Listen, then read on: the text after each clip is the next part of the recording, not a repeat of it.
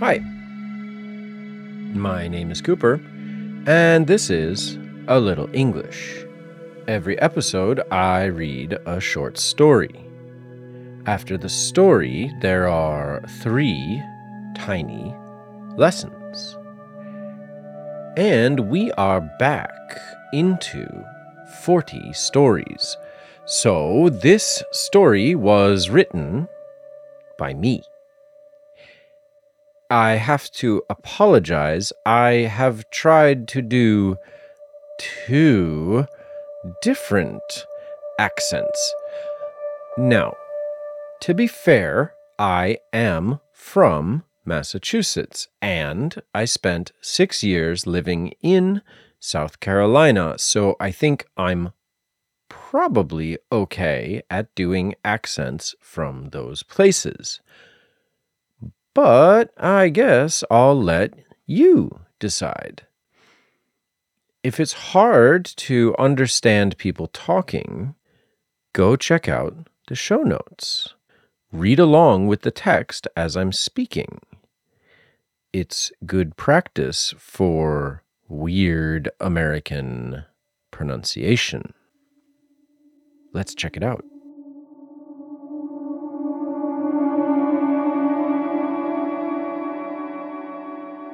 The name of this story is Frog Pond.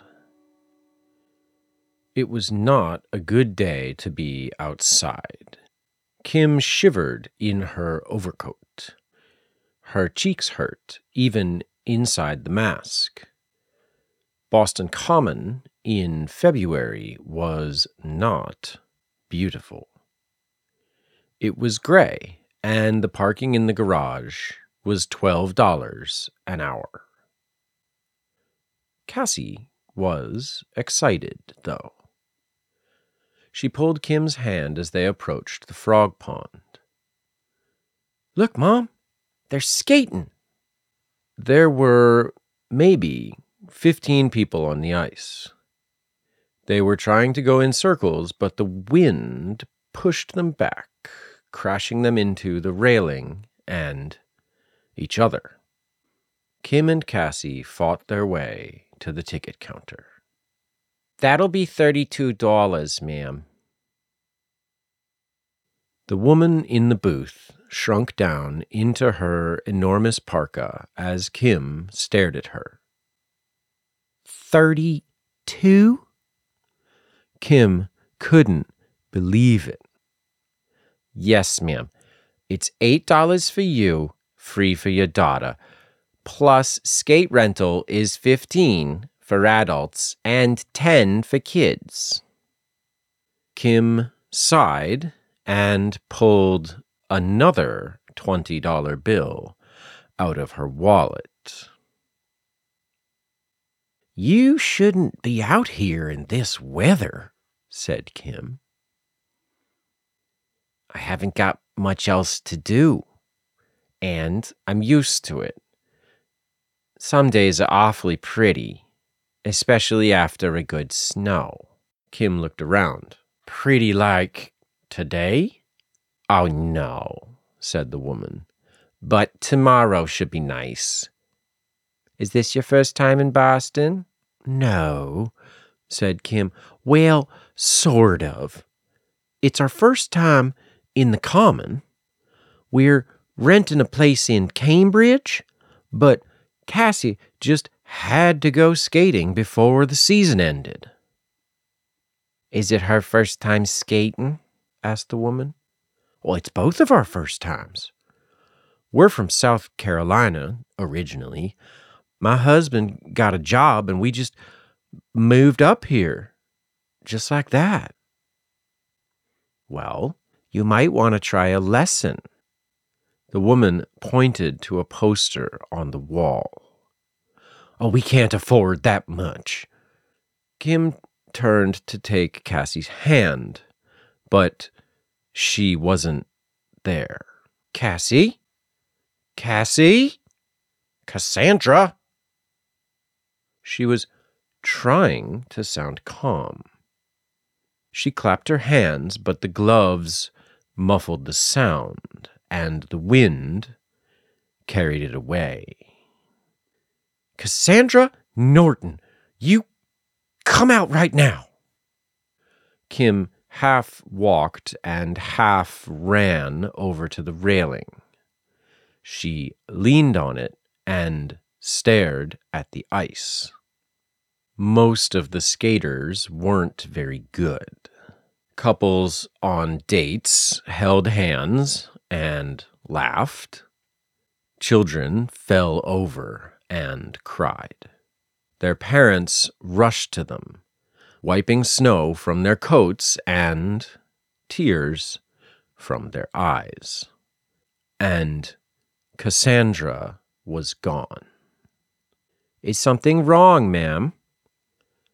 It was the woman from the ticket counter.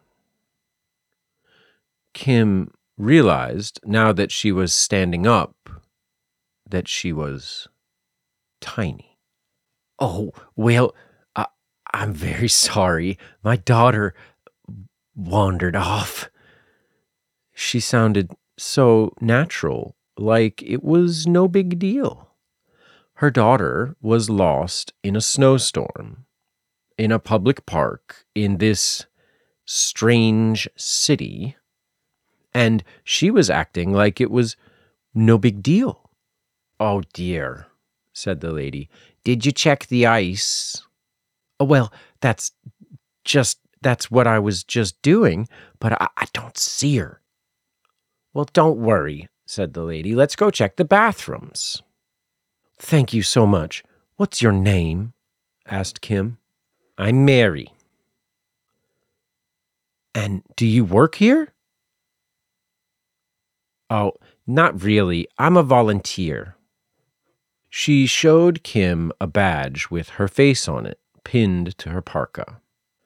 Her hand shook slightly. "I retired a few years ago, and I don't have much going on, so this keeps me busy. Now, let's look in the stalls. What's the girl's name?" "Cassandra. Cassie." Mary opened each of the toilet stalls one by one. Cassie was not there.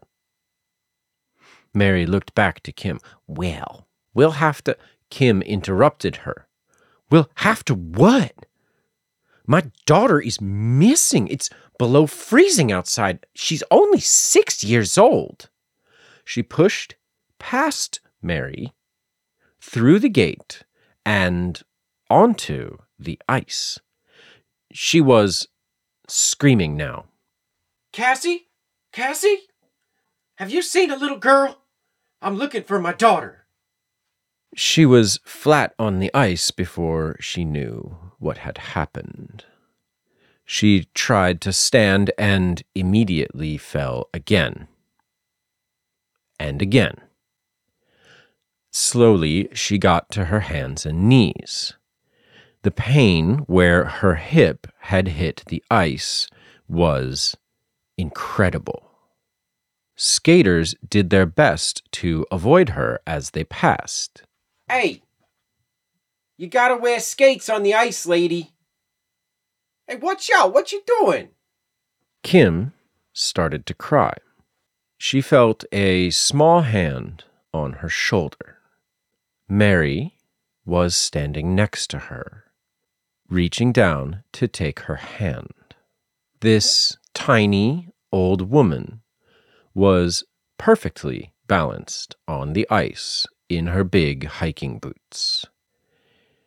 Kim was afraid to lean on her, afraid she'd pull them both down to the ice. But she took Mary's hand and got to her knees, then her feet. "Mommy?" Cassie was standing in the gate that Kim had just come through, getting ready to walk onto the ice. She had skates on. She looked worried. "You know you have to wear skates on the ice, right, Mommy?" Kim slipped and slid her way over to the railing, holding on to Mary for balance. She got the feeling Mary had done this before. "Where have you been?" She grabbed Cassie's shoulders, maybe a little too hard. "Oh, I went to get my skates." Cassie pointed to her feet. "The guys at the rental desk were really nice." All three of them sat down on a bench in front of the cafeteria. Kim did her best to pretend she wasn't crying. "It's just so hard, you know? Robbie's at work all day, and then at night he's practicing for this stupid play that he's in. And I'm home alone, and, well, I'm sorry, I shouldn't have behaved that way." "Tell you what," said Mary, smiling at her. "Let me grab my skates, and I'll take you around the rink a few times. Just show you the basics." "Okay." Kim smiled down at Cassie, who was jumping up and down in her skates. "We'd love that."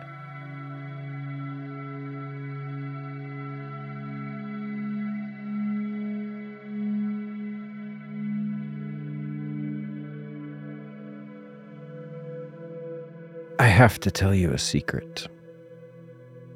Everything is connected.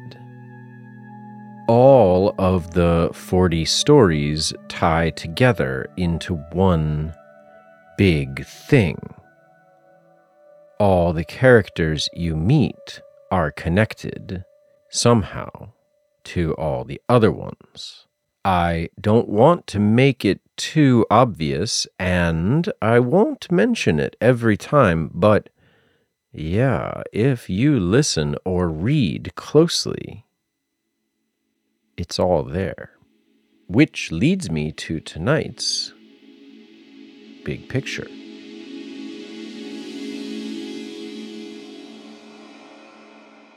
How is this story connected to episode 4, Cold Feet?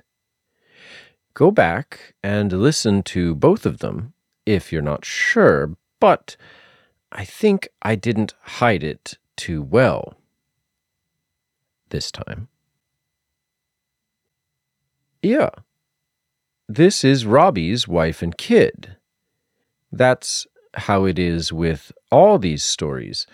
Maybe they take place in the same bar, or maybe one character in one story is the roommate or the mother of a character in another story.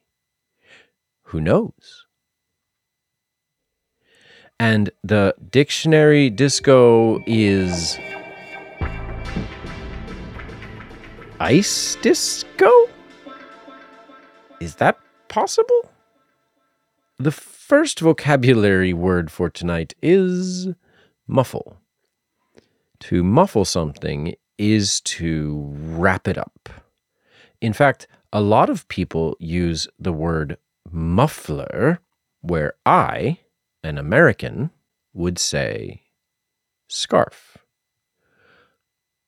But muffle can also mean to make something quiet, like the muffler on a car.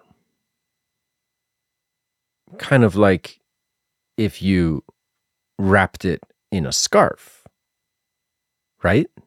The second vocabulary word is incredible. This one is interesting because it literally means you can not believe it, like a liar. But somehow, now, incredible just means really strong or amazing or awesome. And tonight's melody moment?